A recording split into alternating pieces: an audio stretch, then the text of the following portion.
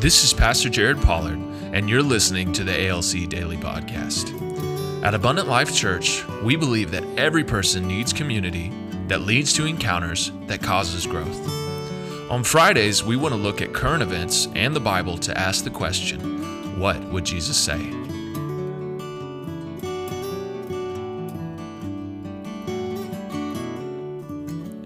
You are listening to the Friday edition of the ALC Daily Podcast. My name is Pastor Jared Pollard. And it's Pastor Benjamin Davis. Today, what would Jesus say? How can youth find the community they need? So we do believe that youth need community. Question, were you an extroverted or introverted youth? Both. Really? Yeah, so I've always kind of been this way. I recharge by myself, but I do enjoy being around other people. Okay. So I'm kind of an in-between. I was raw introvert. Yeah. I was that shy, backward, introverted youth. Most youth look for a group of friends and find security in that group of friends. It just is. And so they need community. And Solomon actually said, Proverbs 18:1, whoever isolates himself seeks his own desire. Stop right there. Parent, if your youth is isolating him or herself, Solomon says he breaks out against all sound judgment. There's something not good going on. Yeah.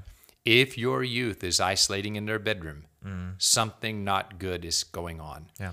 If your youth is isolating from your family, there's something not good going on. Yeah. And so that's an easy way to tell with youth, is that if they're desiring and constantly pulling away and isolating in their bedroom or away from the family or whatever, bad things are happening. And so Jesus is pulling from Solomon, and he formed community around himself. And another Proverbs 13:20, whoever walks with the wise becomes wise, but the companion of fools will suffer harm. Yeah. So what Jesus did, he pulled from that and said, what we're going to do is right out of the gate, my ministry will be community. Yeah. So right at the very beginning of his ministry, he started saying to disciples, follow me. Let's do ministry together.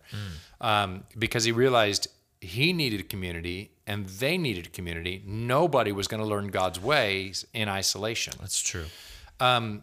And yet, do you see that youth, it's the first thing they do is isolate? Oh, yeah, absolutely. Because they don't have to worry about anybody telling them what they're doing is wrong. They can just keep it to themselves, and that's what they do. Yeah. Unfortunately, these days, now they are by themselves, but they are not. Right, because that- the social media aspect, phones. So there are really, really good aspects of social media.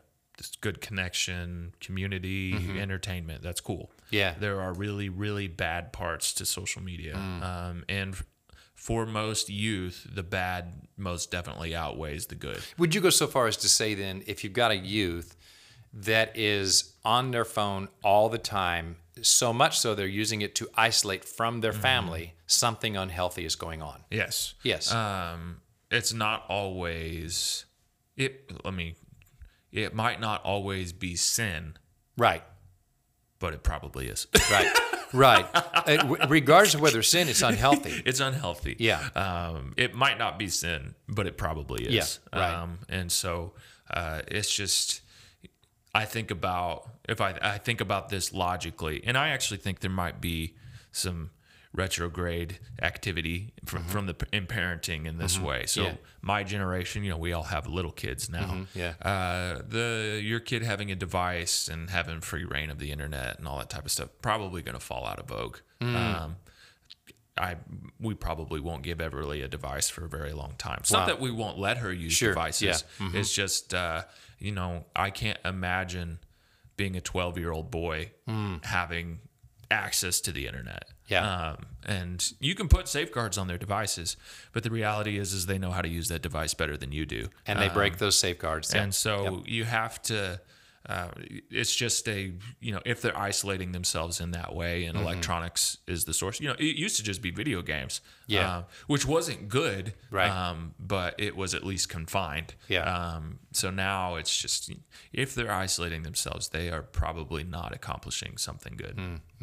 So tips for parents that are like, oh, my youth is isolating all the time. Yeah. Tips to get them out of isolation into community. Now, I'll start with the easy one. Get them in youth group. Yeah. Get them in ALC 100%. youth group where they're around other kids in church, and more importantly, around other young adult leaders that are interested in them as a person. Absolutely. Right? Okay. Yeah. We were not, I'm just trying to think, cell phones weren't as big of a deal. Smartphones for sure weren't a thing, but cell phones weren't as big of a deal. I remember we weren't allowed to have our phones in our rooms. That was when all we could do was not allowed to have your phone in your room. That was when all we could do was call and text. We were supposed to plug it in downstairs. Okay. And so, eventually I think that got more lax, but that was because we had earned trust and responsibility. Right. Yeah. And we recognized, all right, they're trusting us to do this, so I'm just going to go to bed rather than staying up all night doing stuff. And so that was a big thing. No phones in the rooms. So. You can also do take it from a positive approach of required family games. Oh, yeah. Where phone box, everybody's phone is up, and we're doing a required family board game together. Right? I have to do this to myself because all my work is on my phone. Yeah. If I want to make sure that I'm not just being consumed by the work that I'm doing, I got to put that phone somewhere else so that I can't get on it. Yeah. So, there's a lot of ways you can come at this. What we're encouraging is to be proactive, is to look at your youth and say, my youth will not prosper in isolation. If they're isolating from family, something not good is happening in that isolation. So you can be proactive in a positive way. You can also put negative consequences on. But really the bottom line is you want to get involved with them and start breaking that isolation. Way to think about it, isolation is the devil's workshop. I know the old phrase was idle hands are the devil's workshop, and that's true. But I believe in the new era, isolation is the devil's workshop. Yeah. You got to get your youth out of the devil's workshop. And so you got to work the problem until they are in community, and then in that community, that's where they will learn God's wisdom. Thank you for joining us today. At Abundant Life Church, we believe that through community in small groups and encounters with Jesus, you will have growth. Visit abundant.us to learn more about ALC and how to join a small group.